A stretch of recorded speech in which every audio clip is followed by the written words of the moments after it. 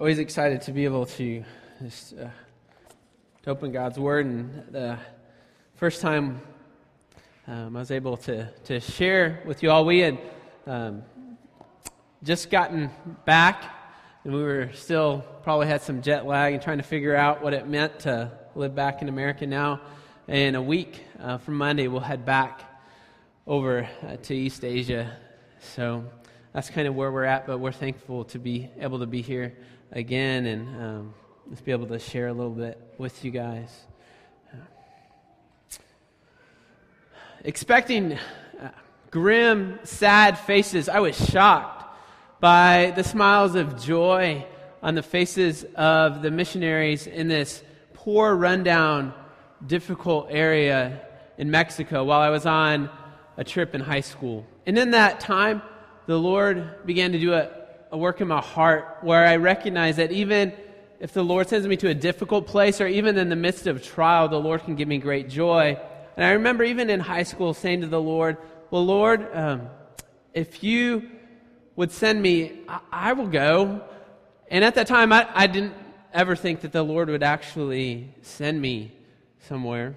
And then in high school as well, I took Spanish, and Spanish was just a very challenging subject for me. It was bad. The only thing that got me through was my friend and I that we just cut up throughout the class and tried to think of really funny phrases in Spanish. And I remember at that time I told my parents, I said, at least I know now that the Lord will never call me to be a missionary. And then the Lord, after college, He had used just some different things in my life, and even hearing that there was this one missionary, he just said at one point in his life, he said to the Lord, hey, I'm willing to go wherever you call me, and even to a difficult place. And I thought, yeah, I'd be willing to go, Lord. And after college, He took me to Ecuador. And during my time in Ecuador, it was challenging. In my first year there, I was there for 2 years. My first year, I just remember every day, almost every day, waking up, just asking the Lord to just send me home. And I struggled, and I was lonely, and I even at times wished that I would get some sort of horrible sickness so that they would say, you got to go home, and then I'd have this free pass home, and I just struggled with being there. And then one day, I was driving in the Andes Mountains, and I turned this corner. And as I turned the corner, the scene that played out before me, the Lord used to convict and to really do a work in my heart. There was a group of maybe about 100 people, and they were on like a parade kind of thing, and upon their shoulders, they had sort of like, you think of the Ark of the Covenant, they had this idol.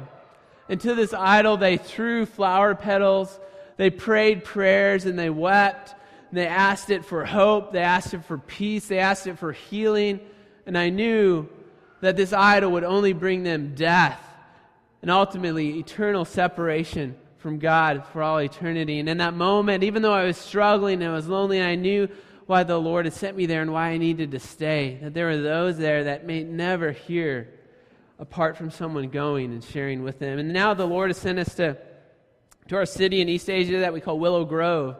And in this city, it's about a city of 1 million people with only about 0.1% that know Christ. So every day we're able to share with those who have not heard. And even though we struggle and sometimes we wonder what the Lord's doing, we know that He has us there that we might be a light and a testimony of His gospel of grace.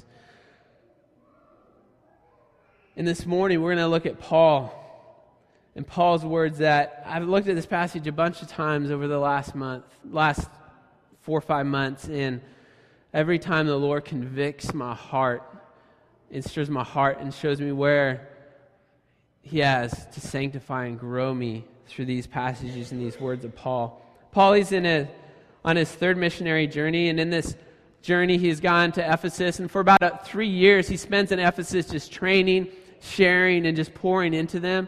And to the point that everyone in Asia, it says, here's the gospel. Those in the area of Turkey, everyone has heard. And then he goes up to Macedonia, and here he comes down, and it gets us to our passage this morning. And we're going to start in Acts 20, verse 16 and 17. Let's go ahead and read that. For Paul had decided to sail past Ephesus so that he might not have to spend time in Asia, for he was hastening to be at Jerusalem, if possible on the day of Pentecost. Now from Miletus he sent to Ephesus and called the elders of the church to come to him. So here Paul, he's in a hurry.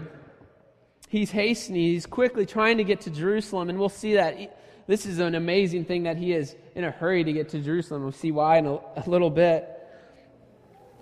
But he passes Ephesus and he calls the elders down. These are the guys that he has poured into, spent time with, taught, and is poured into, and he knows this is probably most likely going to be the last time I'm ever going to see their face. And we hear the words of Paul in his last message to them. And we're only going to look at part of this, but if we were to go through and look at this whole thing, it just continues to become strong in his words and just the conviction that I find in my heart when I read them. And first we read in verses 18 to 19, we see the sacrificial servant life of the missionary.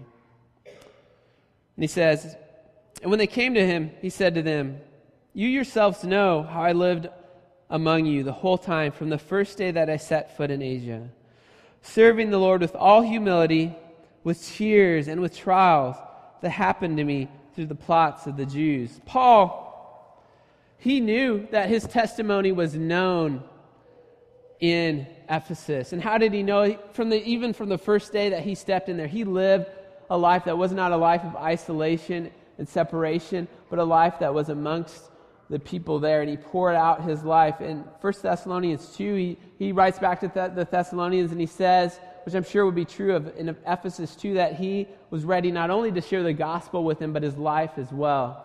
And I'm convicted in heart as I go through many of my days, the people that I engage with here in America or China or wherever, that many times I just look past them and look through them. If I'm in a store on the street and I don't hear their words, I don't see them, and I just look merely through them. C.S. Lewis says that everyone that we interact with day in and day out, everyone that we see, everyone that in our family, in the stores we go to, on the street, is either for all eternity will be either an immortal horror or an everlasting splendor. What did he mean by this? Everyone has an everlasting, eternal future. Either that we will be in Christ, glorified, and if we were to be seen today, appear to be the most glorious creature that we can imagine, or for all eternity, if you are apart from Christ, if you were seen today, you would be the most grotesque horror that you can imagine. And everyone that we engage with and see day in and day out has an eternal future and destiny.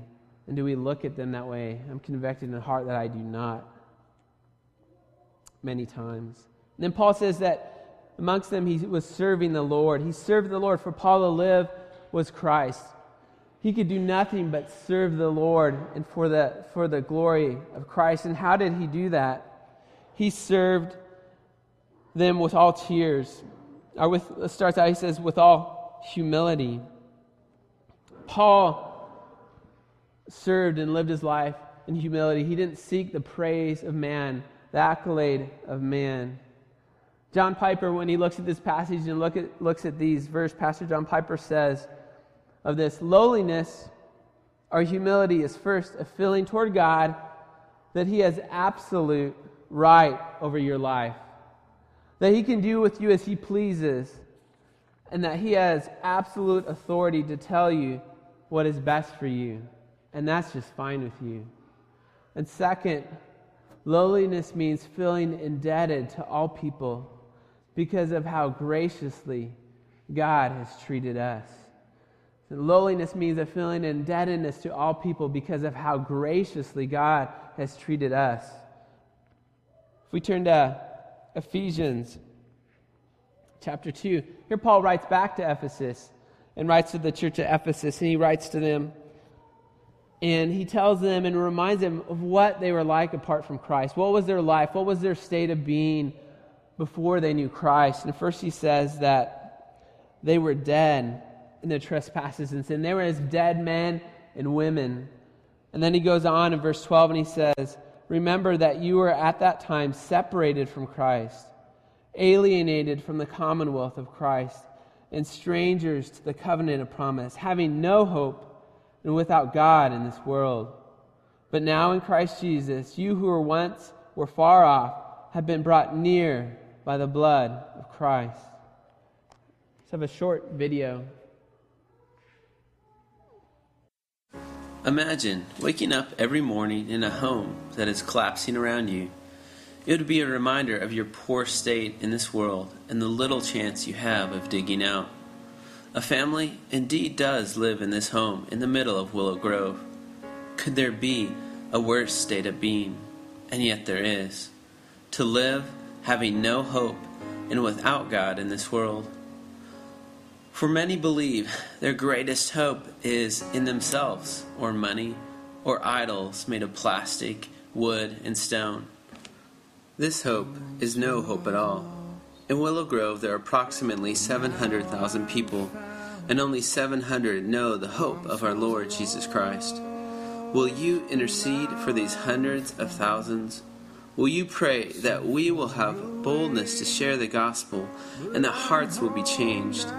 Please pray for the Harchfields and the Harrys, and pray also for the multitudes they encounter every day, that they might know God. And now my life song sings. I once was blind, but now I see. That's just a visual picture of our desperate state of being apart from Christ. And if those of us in this room have turned from our sins and turned to God and repented and placed our faith in Christ, we are those who have hope.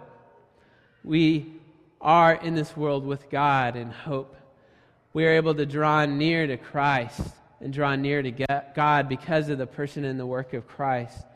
And before Him, we lived in a desperate state of being. And those around us, we must be reminded, there are many around us who still are in that state of being. And it's because of the grace of God alone that we now find hope, that we now know God, and that we're able to draw near to Him because of Christ.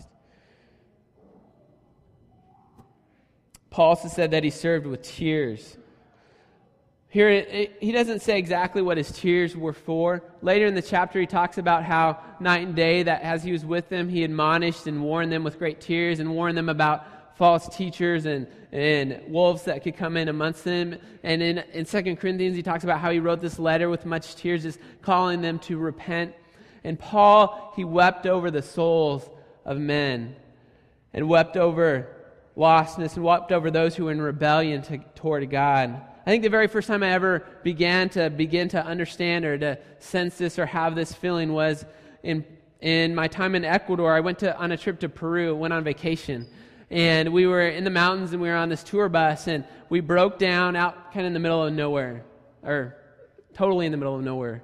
And there was this adobe home, dirt floor, one, maybe two-room home, and these kids come out just to see what's going on. This bus is broken down in front of them, and they have these rosy red cheeks because they live way up in the mountains in this high altitude, and it's cold, and they have permanent red cheeks. And we were just talking, engaging, and in that moment, my heart stopped, and I thought to myself, has anyone ever been here? Has anyone ever gone to this place to share of the gospel? And then later that day, we went to another town, and it was just so isolated and lost. And I thought to myself, will anyone ever come here to share the gospel, that they might hear and repent and believe and know hope and know faith? And I remember just weeping.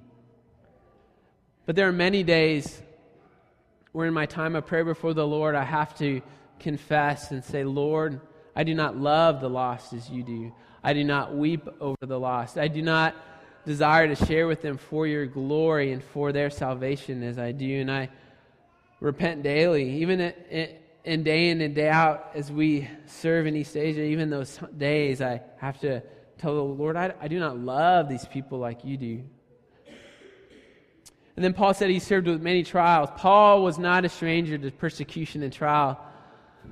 I think of in Lystra, he goes in and the Jews get so mad at what he's saying that they pick up stones and they throw stones at him, and to the point where he's bloodied and beaten, and they think he's dead, and they take him outside of the city. And then the next day, Paul gets up and he goes back into the city and he continues to be a light in darkness. And Paul was not a stranger to difficulty, and difficulties for him were never an excuse for disobedience, never an excuse not to go just because it was going to be difficult. I had a professor say, whenever we proclaim the gospel, we engage in spiritual warfare. I believe if we're engaging in spiritual warfare, we should expect trial. I think the words of Christ, our Savior, in John 15:20, where he says, if they persecuted me, they will also persecute you, and we should not be surprised. Tomorrow morning or Tuesday, whenever you go back to work or go back to your classes, imagine yourself sitting at work or sitting in your classroom.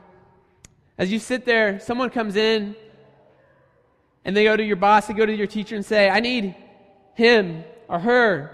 They need to come with me.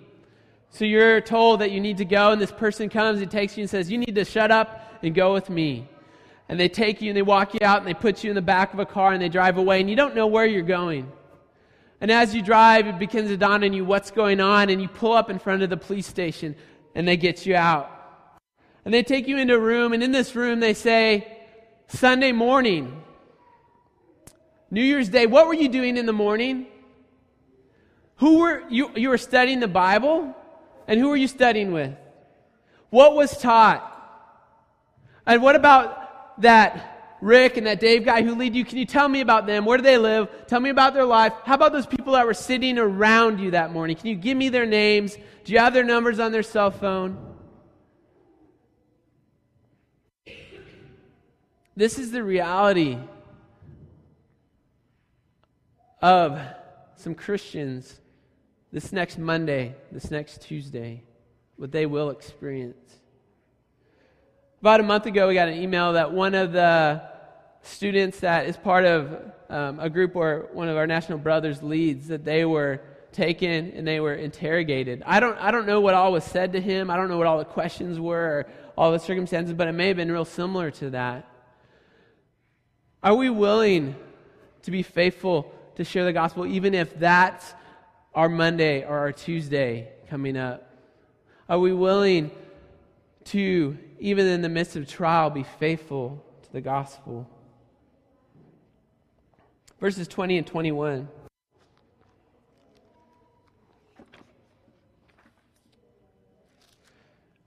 We see the bold, uncompromising message of Paul.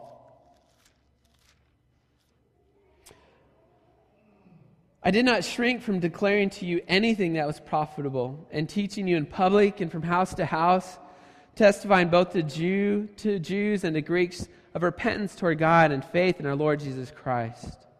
Paul spoke boldly the word of God. He did not hold back anything. He did not hold back any difficult teaching, anything that might bring upon himself persecution, but was faithful to share the gospel. And he went both to public and to house sharing this gospel, and he didn't discriminate between who to share to and who not to share to, who might be worthy, who might respond, but he shared both to Jews and to Gentiles.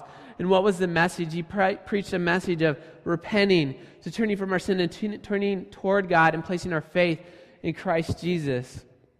And this is the message that we have, and if we've not heard it before, it's the message that in the Bible that we hear, we know that we have a holy God who's the most high God without sin, and he is a creator of all things. And maybe according to our standard, according to our family standard, or even according to our friend's standard, we're okay. But according to a holy God, who's the most high God, creator of all things, who calls us to follow him, we are sinners, and we have broken his law. And we are called to turn from our sins and turn to him. And he sent his son, Christ Jesus, who's fully God and fully man, who died for our sins. And he fully kept the law of God without error. That even he could die in our place, even though that we have sinned. And God is just, and he allows his Christ to die in our place. And he calls us to repent from our sin and turn to him, place our faith in Christ, who died but then rose again to life and to be victorious for all times in heaven. And this is the message we have. Are we faithful to always share this message and always share this gospel and call for others to respond to this gospel? In this world, there's probably approximately about 1.7 billion people who will never even hear the name of Christ. Will we go and will we share? The first time I came here, I told you about a gal named Wendy. I'm pretty sure I did, and I showed you a picture of her, and she is a fairly new believer. She, over probably about a year time span, heard the gospel again and again as she studied with some other nationals. They would study together, and she studied. And Wendy's not her real name. She has her Chinese name, but this Wendy, and she studied, and at one point she repented, turned to Christ, and believed. And then she found she has one child, and she lives in the part of the world where you can only have 2 children legally for most people, unless you pay a fine or just do some different things. And anyway, she became pregnant with her second child. And the believers went to her and they encouraged her and challenged her, and even her husband, who isn't a believer, to keep this baby. And I remember asking you guys just to pray for her, that she would be able, by the grace of God, be able to keep this baby and would be able to stand against different temptations. Well, her mother-in-law is a diabolical woman. Went to her son's boss, who is the head of the work unit, and told him about the situation, about the pregnancy, and convinces them all to go and confront this couple, her son, her daughter-in-law. And they convince them, at this point, you need to go and have an abortion. And Wendy went and had an abortion. There's a loss of this baby. But Wendy, about a month later, finally was able to just come before the brothers and sisters and just confess, and to talk about the situation that only, I'm sure if you've been through that, could ever understand or feel the weight of it. And they loved on her and encouraged her and helped her know that in Christ there's full forgiveness and full hope and full peace found in Him.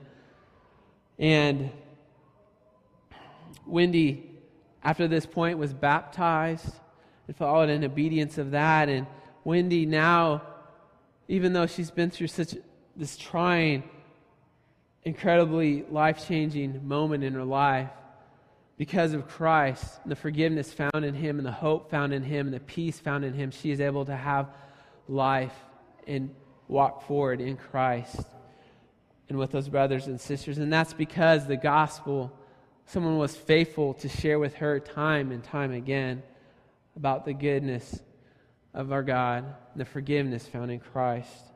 Are we willing to go that others might, like Wendy, might have true hope and peace in life? Third, we see the unwavering, complete obedience of the missionary in verses 22 through 23. And now, behold, I am going to Jerusalem, constrained by the Spirit, not knowing what will happen to me there, except that the Holy Spirit testifies to me in every city that imprisonment and affliction await me. Paul's words become stronger, and he is compelled, he is bound. He can do nothing but go to Jerusalem.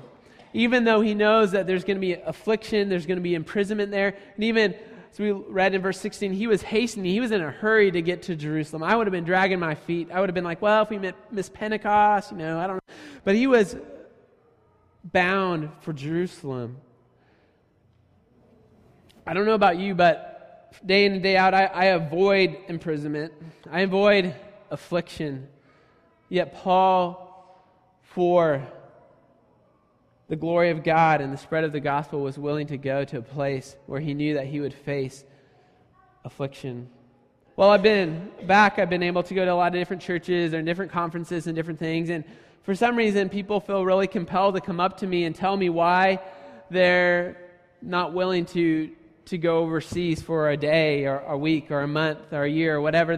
I don't know why, but they tell me different things of why they don't go. And one time a gal came up to me and she just said, I'm just so thankful for what you do. And she said, I could never go overseas just because of all that foreign food. I just have trouble with Mexican food. And I thought to myself, are you serious? An icky stomach The chance of possible diarrhea is going to keep you from going and sharing with those who have never heard the gospel, that they might have true life and true peace. And then my heart's convicted. And I think of those times where I haven't shared the gospel because I thought it might be awkward, or I might feel uncomfortable, or they might feel uncomfortable. And I think, are you serious, David?